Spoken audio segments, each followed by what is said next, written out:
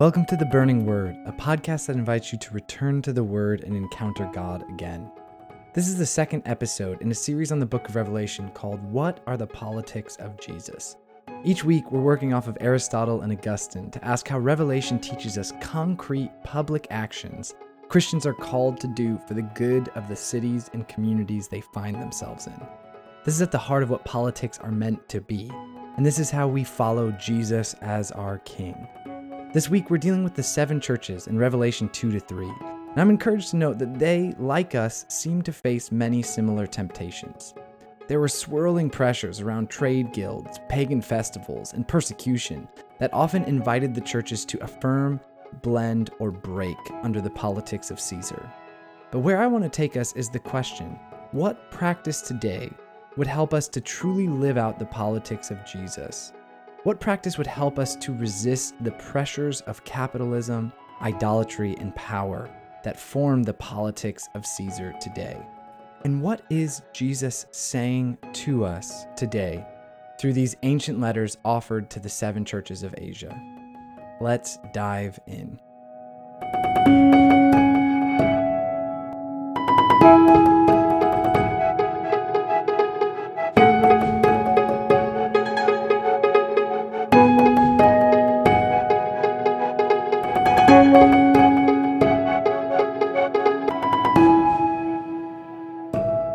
One of the contemporary intellectuals I've been reading a lot of is Yuval Noah Harari. Harari is an Israeli historian trained at Oxford who's written the highly popular book Sapiens, A Brief History of Humankind. Harari is one of those big picture thinkers. He likes to cut out broad swaths to paint new perspectives from a secular viewpoint about the clues from our past that could teach us how to engage the future.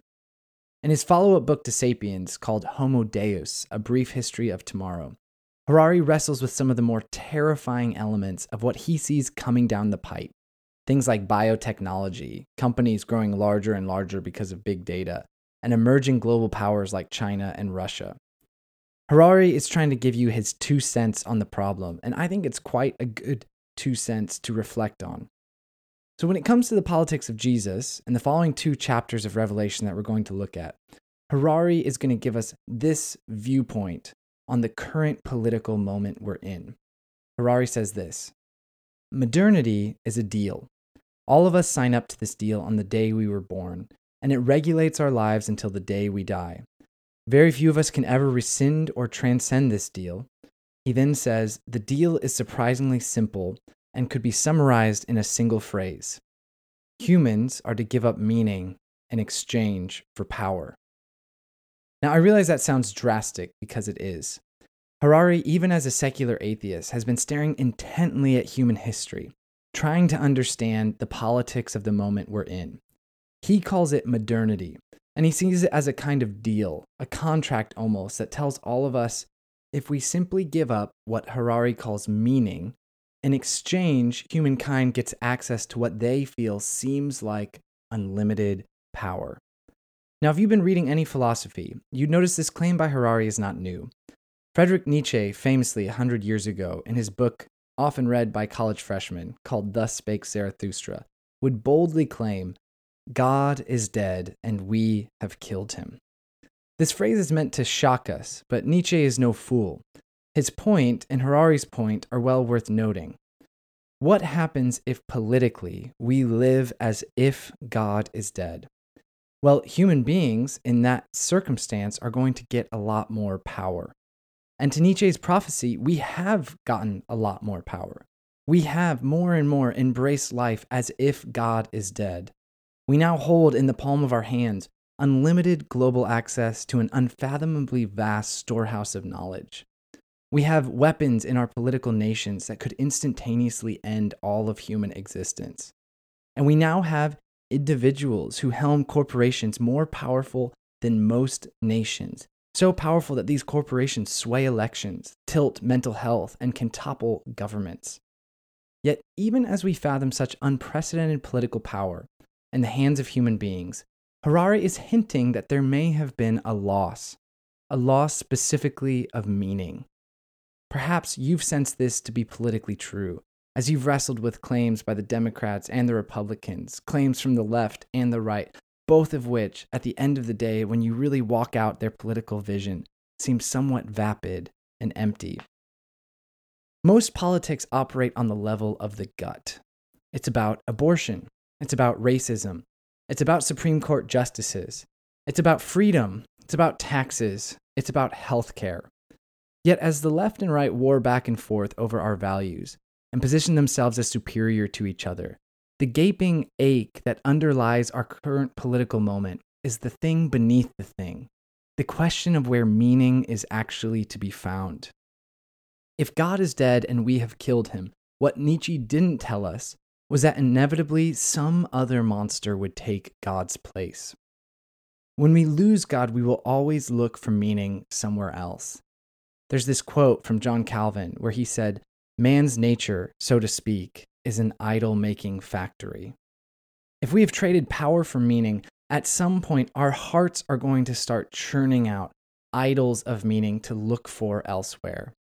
And when it comes to our politics, we are often drawn to give our allegiances to whatever we think might promise us that meaning, to whatever idol demands our power. So this is actually our dilemma. We have exchanged meaning for power, and we have let politics take over, creating meaning for us. But this is not only our dilemma. In a distinct but connected way, in our study of Revelation, we're going to find Jesus addressing 7 churches who have also found themselves struggling with the politics of Caesar. Caesar then, much like Caesar now, was asking for power. If they would simply worship Caesar, if you remember at the time, this is Emperor Domitian, as master and God, then Caesar promises to keep their bellies full, keep their festivals and games running, and keep their people distracted with plenty of idols to cover all their wants and needs. And this very struggle has been pressed onto these 7 churches. It's a struggle of politics. It's a struggle for power, and it is a question of worship. So Jesus, as he's speaking to these churches, is going to encourage them in a vision of overcoming the temptations they're facing under the politics of Caesar. In this episode, I'm going to try to trace the temptations of politics, the temptation of idolatry, and the temptation of power, even as we will end with Jesus' politics that are going to call for our overcoming, expressed through our communal fasting. So here's where we're at in our study of Revelation. You may remember that we opened up last episode with an introduction in which John saw this vision of a shock white-haired, flaming-eyed, bronze-legged Son of Man who tells John he has some things he needs him to write down. What we're going to find is Jesus as sovereign, Jesus as political leader, Jesus as king, writing to these 7 churches that he describes as 7 lampstands. But the problem is many of these lampstands in the 7 churches have stopped to shine all that bright. And it's because as much as power is a modernity dilemma that we will explore more, the search for meaning is universal. And these churches have, we will find, been tempted to give their allegiance to other sources of meaning. You may remember last episode we ended with Revelation 1:20. This is Jesus talking, and this is what he says. "As for the mystery of the 7 stars that you saw in my right hand, and the 7 golden lampstands, the 7 stars are the angels of the 7 churches, and the 7 lampstands are the 7 churches." In order to dive into Revelation, let's talk about why John uses the number 7 and why these churches are referred to as lampstands. You'll notice in Revelation that lots of numbers come up. This was because in the ancient world, numbers were often symbolic, even when they were literal. If you scan the pages of the Old Testament, you'll notice 3, 12, 40, and 10 come up a lot. They were all thought to be numbers of authority and wholeness. 4 is a significant number, which we'll see with the 4 horsemen, as it's connected to the 4 winds, the 4 corners of the earth, including totality. 6 will often be used as a significant number to highlight insufficiency or incompleteness. And we'll obviously talk more about 6 when we hit the infamous 666 passage in Revelation. But 7 was always seen as a particularly important number of completion, totality, and even perfection. 7 was how many days there were in creation, the Sabbath, and on the Sabbath day, it's a day of rest and fulfillment. Most commentators therefore think that there is a literal and symbolic meaning taking place in John's use of 7. On the one hand, we're going to hear about 7 specific historic churches that Jesus is actually talking to directly. Yet, on the other hand, to write to 7 churches highlights the holistic and universal nature, both of the temptation these churches are facing and the political instruction and guidance Jesus is giving to them that could also be given to us. Each of these 7 churches will represent both concrete historic themes, even as they reflect more universal themes that have faced the church, that do face the church, and will continue to face the church as we wait for Jesus to come again. If that's the meaning of 7, why lampstands? Well, there's some biblical richness underneath the surface here too. The lampstand first shows up in Exodus 25:31, where God is giving instructions on the tabernacle. We're told the lampstand is made of pure gold, purified and tested, and that it was to be fashioned as a tree, with the base and the center shaft representing the trunk, and 3 branches on each side, making, you guessed it, 7 total, including the center shaft. Each branch was made to open up like an almond flower, and each flower held an oil lamp. The lamp was to be tended to by Aaron and his sons so that its light would never go out. I mean, come on. This kind of biblical imagery is just too good. Jesus, of course, is playing with it as he talks about a city on a hill that would be the light of the world. Yet the church, more specifically in Revelation, is called a lampstand, blossoming with the first fruits of the Spirit and resurrection life, that when tended by Christ will shine with light for the life of the world. This is how John wants us to enter into the imagery of Revelation. You start to bring all of these complex strands together into a glorious culminating tapestry. So here now we're in Revelation 2:1, and this is how Jesus opens up his first address. He says this, "To the angel of the church in Ephesus write, the words of him who holds the 7 stars in his right hand, who walks among the 7 golden lampstands." There's this sense, as we pause even on this first verse, that God is painting us a vivid image of the church, the whole church, distinct yet connected, seen through the prism of heaven. Incredibly, Jesus is the one who walks among the 7 lampstands that are intended to shine out political lights of meaning to the world. I mean, that is an address. That would change how I view my Sunday morning. It changes how I enter into church. It changes how I see church, even in her incompleteness, as the intended lampstands that Christ is walking among and tending even now. Yet, unfortunately, as we're about to discover, those churches and our churches often fail to fulfill their calling to be light to the world. If you have a Bible, I'm going to keep working from Revelation 2 here. There's a lot going on in these 7 letters. So I want to offer a big picture framing to help us move through the politics of these 7 letters. And I'm going to suggest that in these 7 letters, we find 3 overarching temptations that are representative of the 3 distinct trials Jesus is writing about to these 7 churches. So the first temptation is going to be this. The first temptation is that the church would affirm the politics of Caesar. This is a posture of collaboration with Caesar's power.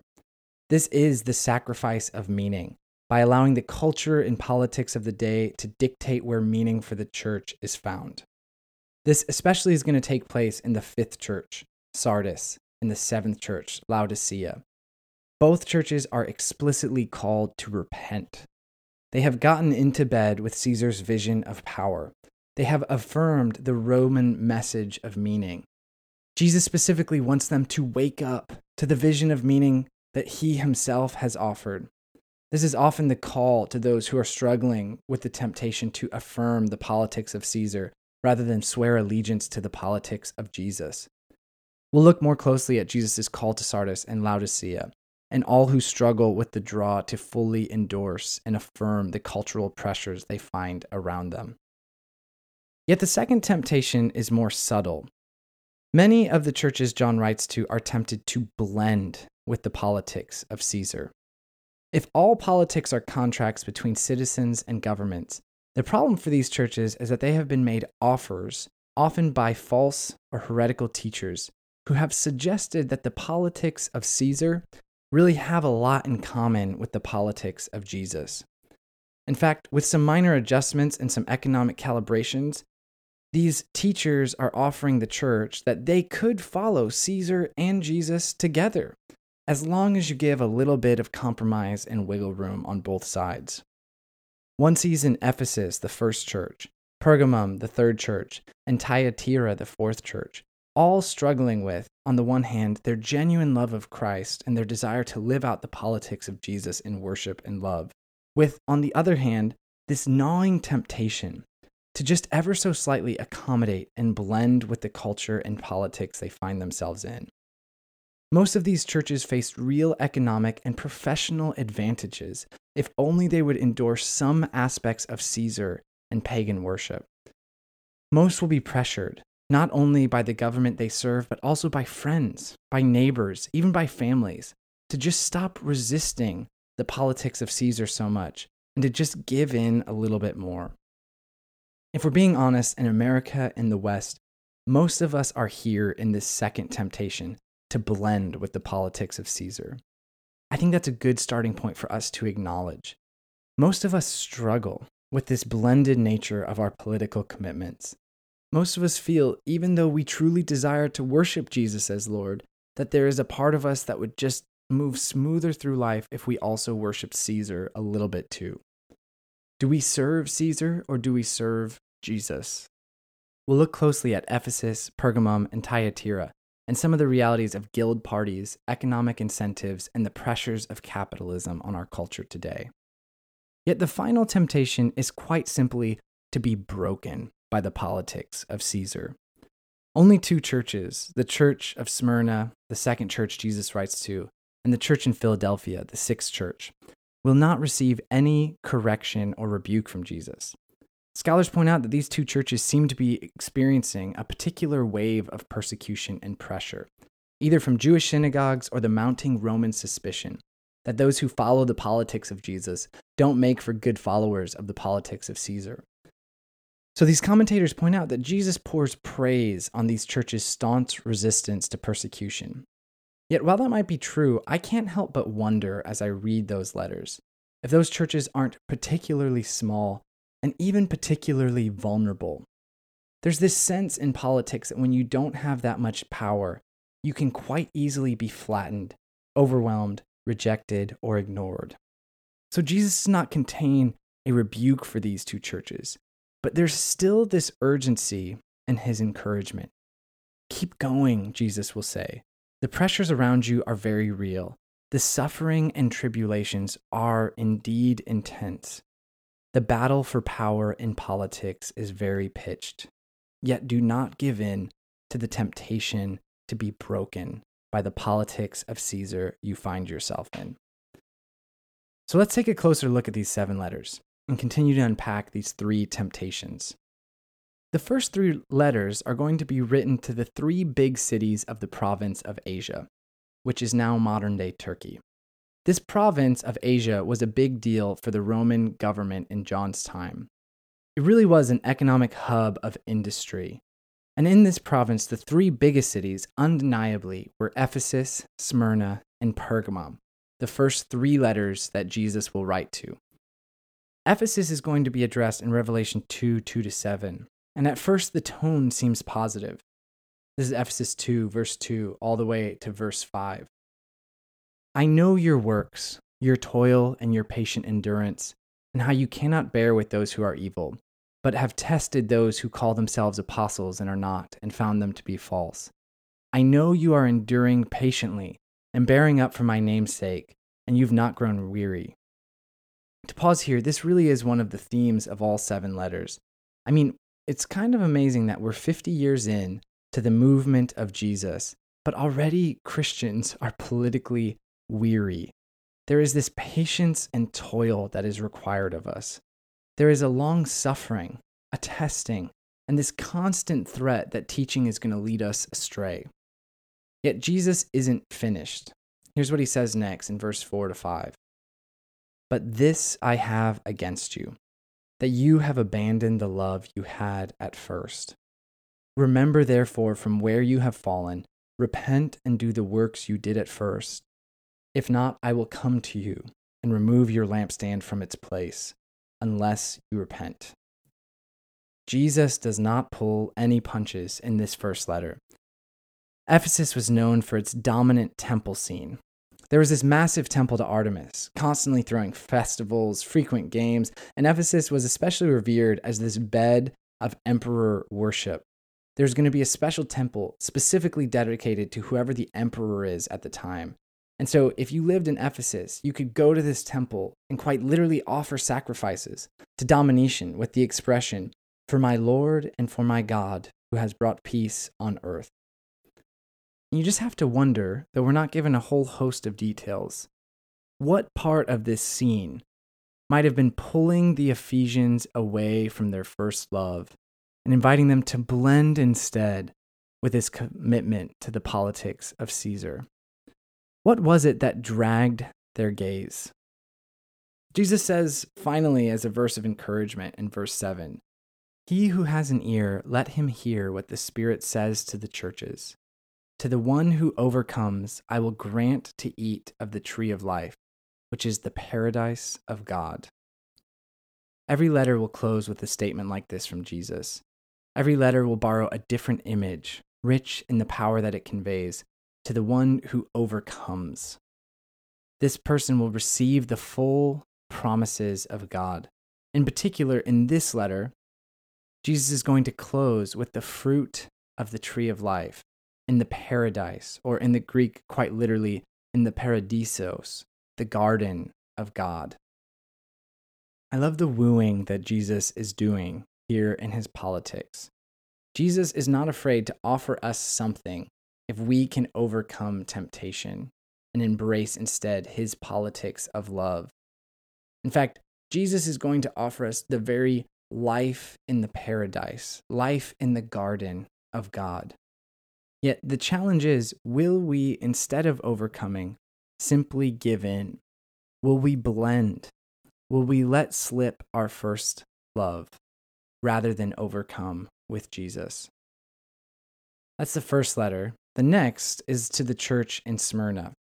Now, ironically, while Smyrna as a city was quite large, second only to Ephesus, as I mentioned, the church in Smyrna was likely quite small, and it seems from the way this letter describes them that they currently are suffering, especially persecution under local Jewish leadership. Jesus is going to empathetically acknowledge in verse 12 this report. "I know your tribulation and your poverty, but you are rich, and the slander of those who say that they are Jews and are not, but are a synagogue of Satan." Smyrna was known as a city of great wealth, yet the Christians Jesus is writing to are quite literally impoverished and possibly even poor. Often such political ironies occur. Though Americans are viewed as immensely wealthy, many of us are in fact quite poor.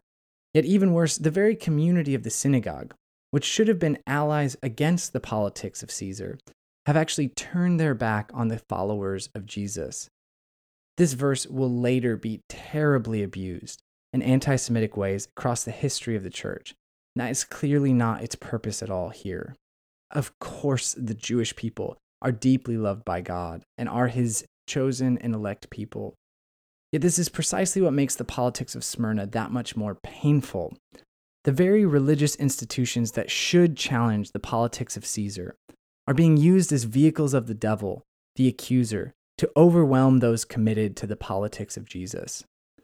The naming done by Jesus here, to call the synagogue that of Satan, was never intended to be used in animosity towards the Jewish people, but instead was offered in wisdom to distinguish the pressures the Christians were feeling from the leadership of the synagogue that was not truly reflective of God's heart towards them.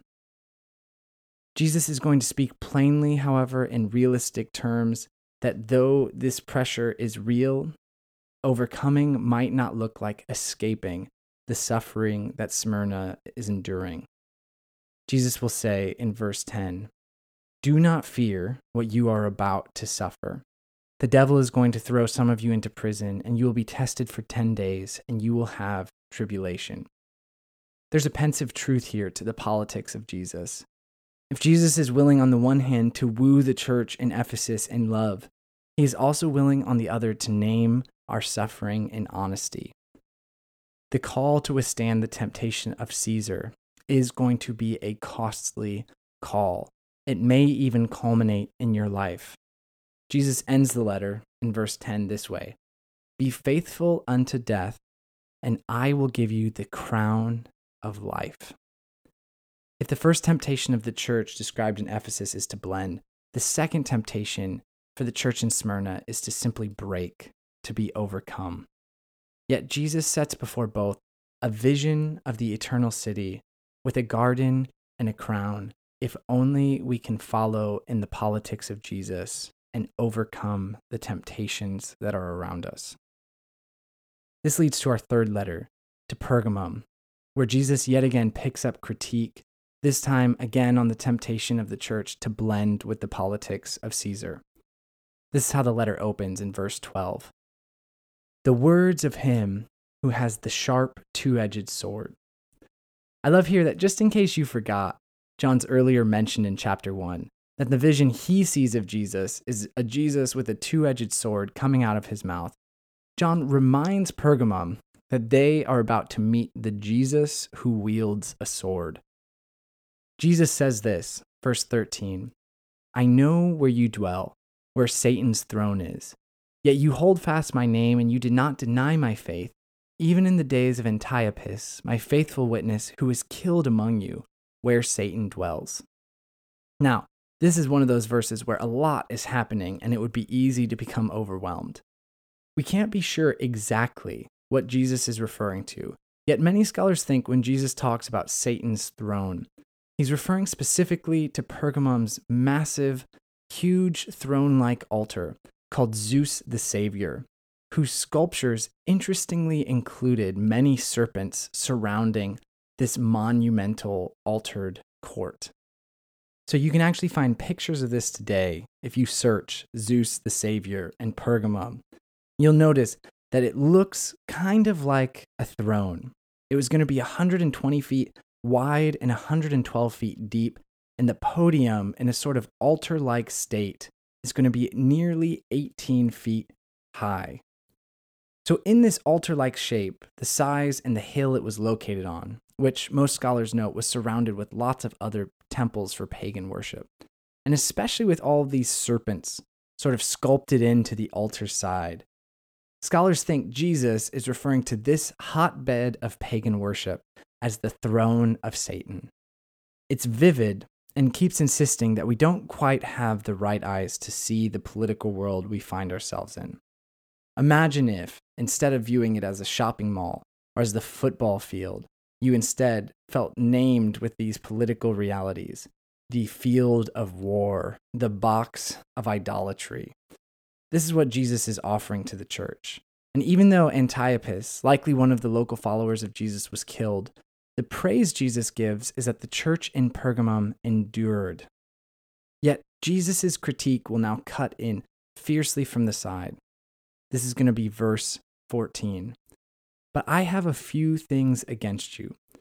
You have some there who hold the teaching of Balaam, who taught Balak to put a stumbling block before the sons of Israel, so that they might eat food sacrificed to idols and practice sexual immorality. So also you have some who hold the teaching of the Nicolaitans." Okay, so what's going on with this warning? Undoubtedly, Balaam is a code name for whoever the false teacher was that was proximate to the church in Pergamum and who seemed to be leading astray the people of God. In the Bible, and more clearly in Jewish tradition, Balaam was acting out of greed for money.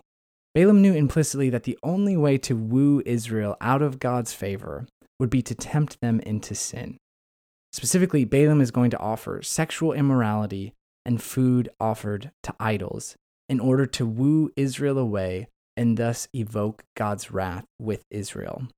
Now, there's a really fascinating point to be made about food offered to idols, its connection to Balaam, and the circumstance of the church in Pergamum. In the Roman pagan world, food was offered to idols all the time. Much of the meat sold in the marketplaces were excess from pagan worship rituals and often had been offered to other pagan gods. However, even business was intertwined with food sacrificed to idols. Most trades formed into guilds. So if you were a silversmith, you would join the silversmith guild. In fact, it's this very guild that the Apostle Paul would get into trouble with in Acts 19. Yet these guilds, in order to conduct business and foster loyalty, would hold these mandatory banquets. They were often called guild banquets, with food offered to the gods of your industry. And these banquets often spilled over into drunkenness and sexual immorality. So for Christians in all Roman cities, there was this pressure and huge temptation. If you were part of a guild, as you needed to be if you wanted to get ahead in your industry, do you go to the banquets? Do you consume food offered to idols while risking other behaviors that could result as well? Or do you not attend the guilds and risk losing your job, possibly even your trade, for the sake of your faith? I mean, these are hard questions, hard political questions, because these are questions of meaning. It was one thing to place your faith in Jesus. It's another thing to stop placing your faith in your trade guild, in your job. Yet Jesus wants them to know there's more going on here politically than meets the eye.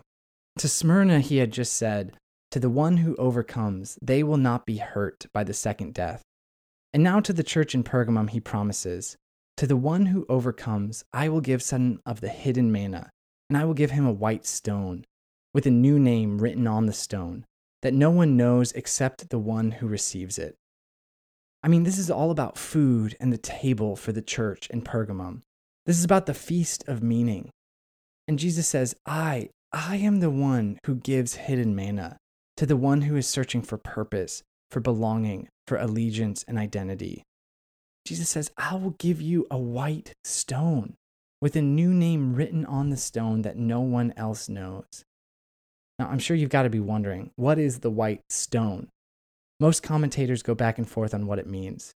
But as I read these passages, I'm more struck that the average churchgoer in Pergamum, who's trying to get their head around abandoning their trade guild, who's trying to wrestle with the seriousness it would take to stop blending with the politics of Caesar and instead commit themselves fully to the politics of Jesus. For them, if they're going to turn their back on the security, the purposefulness, the job that's waiting for them in their trade guild, what is required is something even more firm, foundational, and secure. Jesus is saying, I am the one who has the white stone with your true name. I am the one to whom you can truly belong. If I were to take a step back from these first three letters, and we're going to move quickly through the final four, I can't help but notice that there's this increasing wedge that begins to appear between the politics of Caesar and the politics of Jesus. The politics of Caesar are always about more money, more food, more comfort, more power. And the Roman Empire churned on the basis that no matter who was in charge, you could always trust the people would get aroused by some new gladiatorial game. You could always trust that people would be appeased with fewer taxes that let them keep more money. And you could always trust that people would be motivated by the promise that good trade guilds meant good banquets and good sex no matter what the consequences or cost. There really was this Balaam-like quality and insight to the politics of Caesar. If you can woo the people with those sort of base-level passions and pleasures, eventually they will give up on God. Now, I brought Noah Yuval Harari at the beginning of the book up because he, like many others, has a political critique of our current state of modernity. If modernity is a contract where we gave up meaning for power, Harari is going to go on to suggest that the politics of Caesar today are worked out in this way. This is another quote. The modern pursuit of power is fueled by the alliance between scientific progress and economic growth. End quote. In fact, capitalism and the economic philosophy committed to the relentless pursuit of growth is the very contract Harari was talking about that fuels our modern willingness to trade meaning for power. If we're going to talk about power, if we're going to talk about idolatry, then we have to talk about capitalism. Have you ever paused to reflect on what living in a capitalistic society has done to you? Now, to be clear, I'm not advocating here for an abandonment of capitalism in favor of some other system. Other ideologies have their own concerns. I am, however, here to reflect on the politics of capitalism and how they shape the politics of Caesar we find ourselves living in. Harari notes that there are 3 driving principles for politicians to keep capitalism going. First, politicians say, when we produce more, we can consume more and thereby raise our standard of living. This, of course, feels true on an intuitive level. If the GDP goes up, then my income will go up and I can buy more things and hopefully be happier. For instance, if we produce more cars, we can buy newer cars and therefore all raise our standards of living. I'll be honest with you, for most of my life I have driven used cars and they are perfectly functional. They get you from A to B, and I didn't notice anything wrong with the cars I was driving at the time I was driving them. But then I had the opportunity to buy a newer car. In fact, one that was only 1 year old. And man, it was a nicer car. Everything actually worked for a change. The car had Bluetooth and heated seats, remote ignition. Suddenly, I found myself unable to return to my old car. Suddenly, it was like I started to love new cars. In fact, it was like I needed new cars. And every year when another new car model came out, I started to wonder, maybe I should upgrade my car to that car. This is the building pressure of the first principle of capitalism. When we produce more, we consume more, and thereby we can raise our standard of living.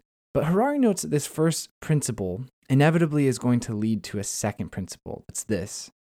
If we have to produce more, to consume more, then every year we have to grow more if we're going to keep up with our growing needs. This, of course, becomes a problem because the Earth doesn't just keep producing more for us exponentially. To build more cars, we need to build new factories and take out new loans and make more money from the limited resources in our sectors of work. And while some of us can keep this up, if all of us try to live by this growth mindset, inevitably our profits are going to start to slow. This leads politicians to the crippling realization of the third principle in capitalism, again expressed by Harari. He says this, if the economy doesn't grow and the pie remains the same, the only way the poor can get more is by taking something from the rich.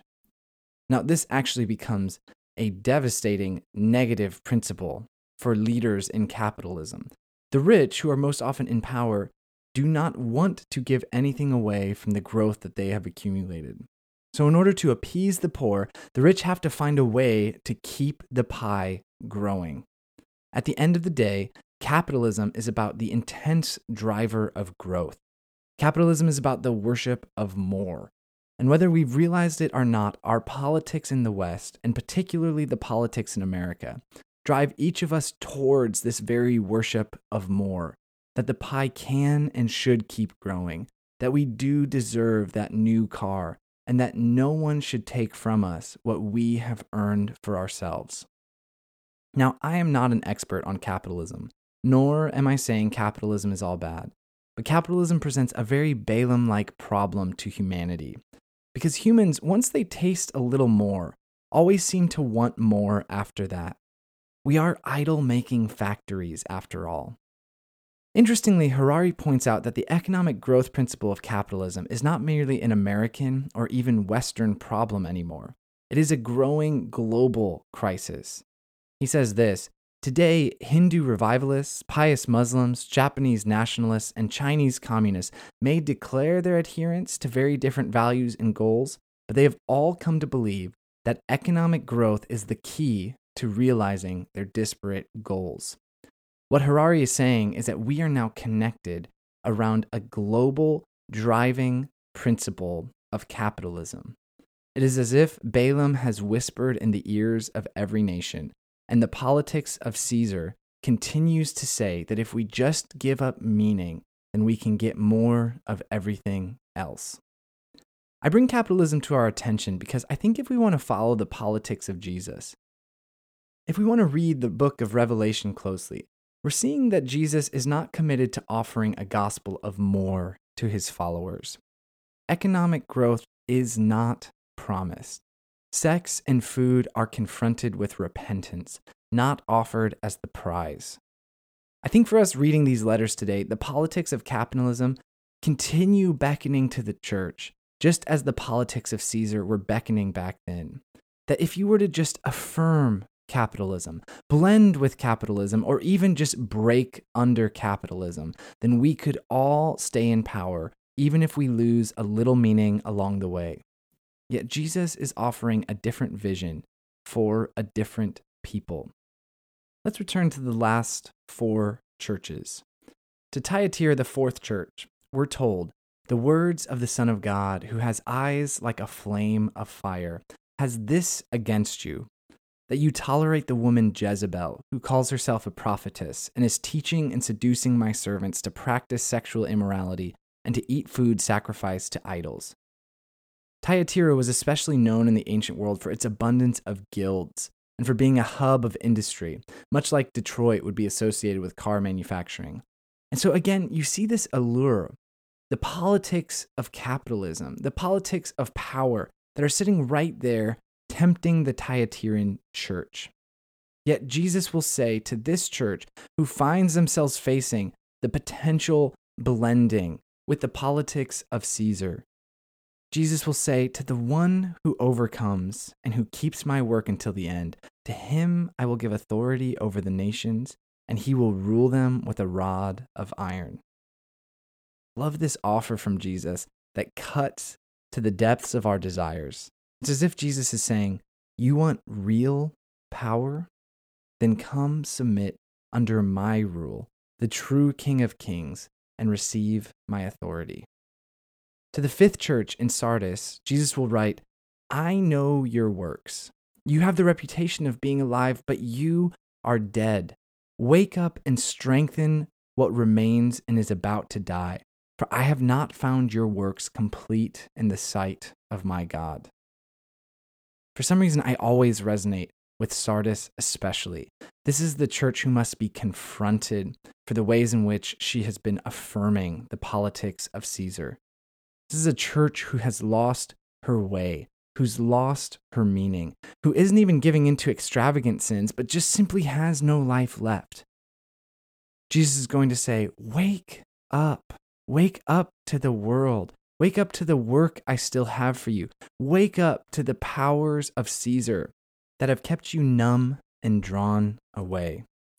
At the end of this letter, Jesus will promise, to the one who overcomes, they will be clothed in white garments, and I will never blot out their name from the book of life, but I will confess their name before my Father, before his angels. Here we have new clothes for a newly woken people.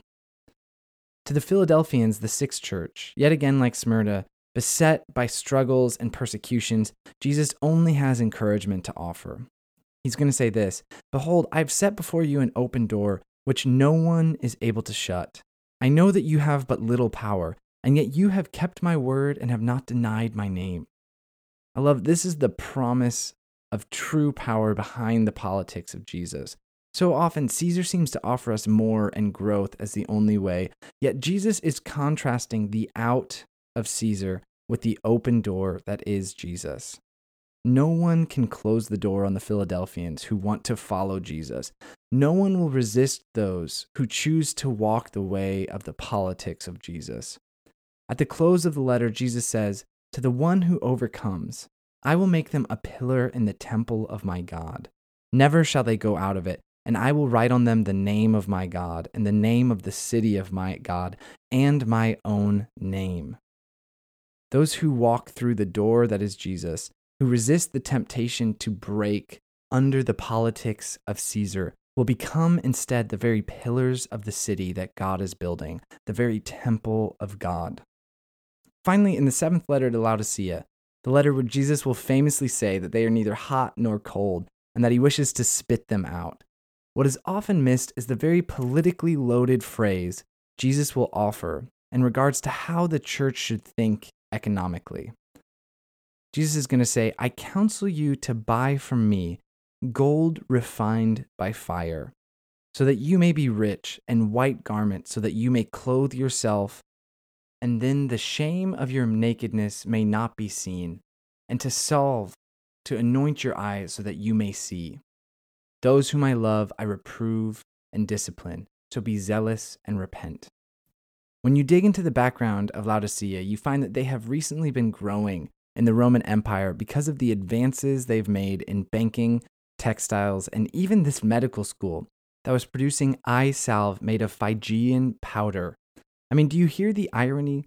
The capitalism of Laodicea has swelled their own self-sufficiency and pride. Yet here Jesus is saying, can I teach you to trade in another good? Can I teach you to depend on a different power? Can I teach you where meaning is truly to be found? Can I teach you, O lampstand, how to truly shine? These snapshots provide a glimmer of the very real pressures that these 7 ancient churches were navigating and that we continue to navigate today. The 3 temptations to affirm Caesar, to blend with Caesar, or to break under Caesar reflect a church that continues to struggle with a crisis of identity in America. It reflects us, you and especially me, as Christians who struggle day in and day out with what to make of our relationship to Caesar, to capitalism, to the hounding idolatries that tempt us just as much as they tempted Christians back then. How do Christians walk in a culture dominated by the economic impulse to grow above all else? How do we vote when both political parties are interested in the power and advancement of their own policies and agendas? How do we live in cities that continue to tempt us?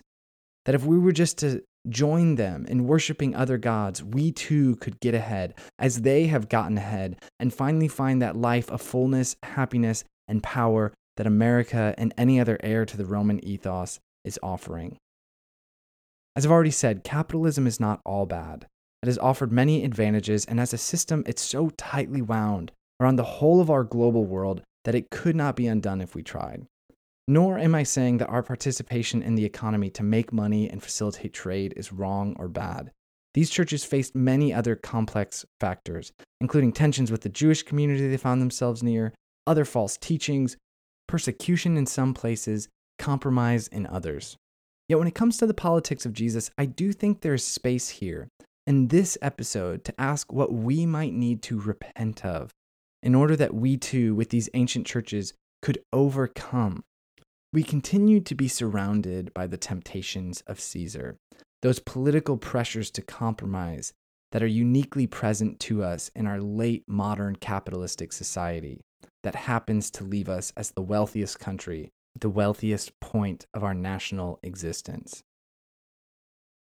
So I conclude practically with the question of politics that we've mentioned in our first episode.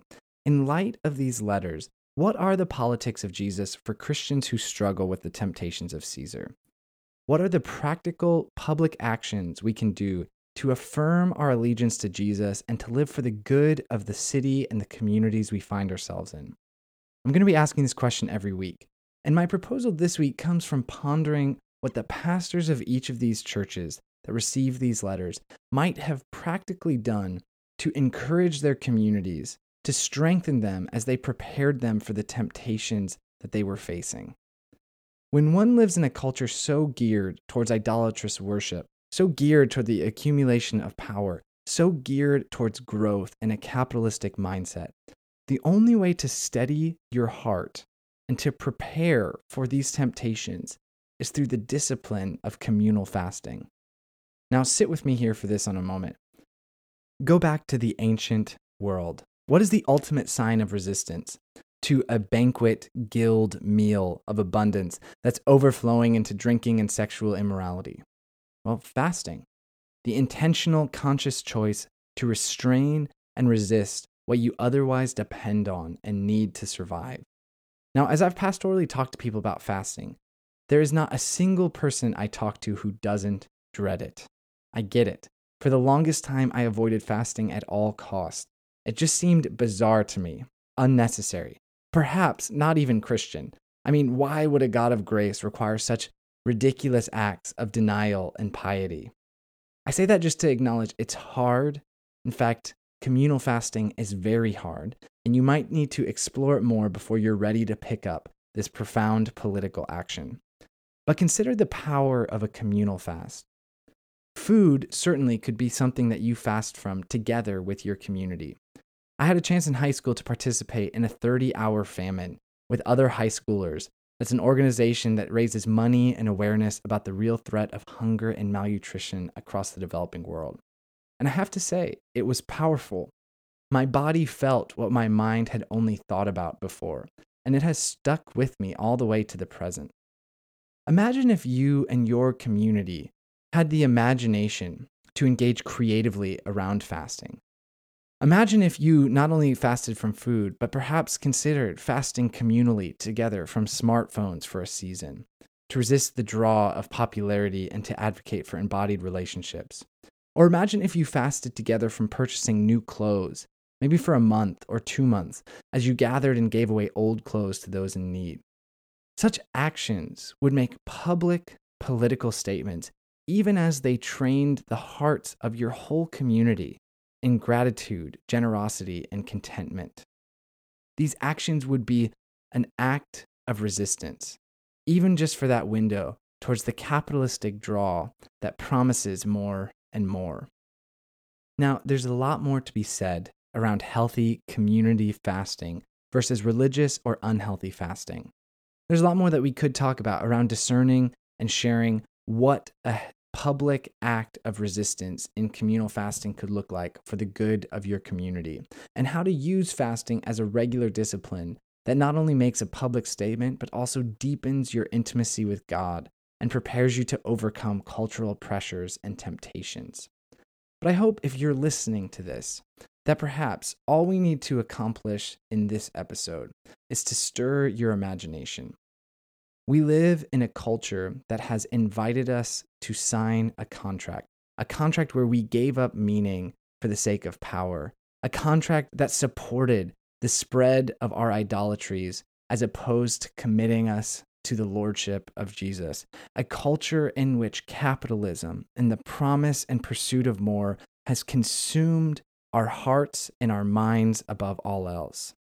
When we live in such a culture, is it possible that fasting and fasting together could be the very act of political resistance that supports the good of our communities? By acknowledging our dependence on God and by resisting the mindset of more, even by resisting the power that those goods have over our lives, we declare to the world around us a life lived in dependence on our God, a life lived free from the temptations that surround us, and a life that's attempting to live out our love for our neighbors as we follow in the politics of Jesus. What if you could directly resist the politics of Caesar by communal fasting, which instead proclaims that you already have enough because Jesus already is King? May you return to the Word this week. Ponder these letters. Read closely through Revelation 2-3. Hear the voice of Jesus speak even to your own life and to the church you find yourself in. But most of all, may you see this one, the Ancient of Days, with burning eyes and voice like roaring waters, who even now rules over our lives. This has been John Perrine with The Burning Word. Until next time, grace and peace.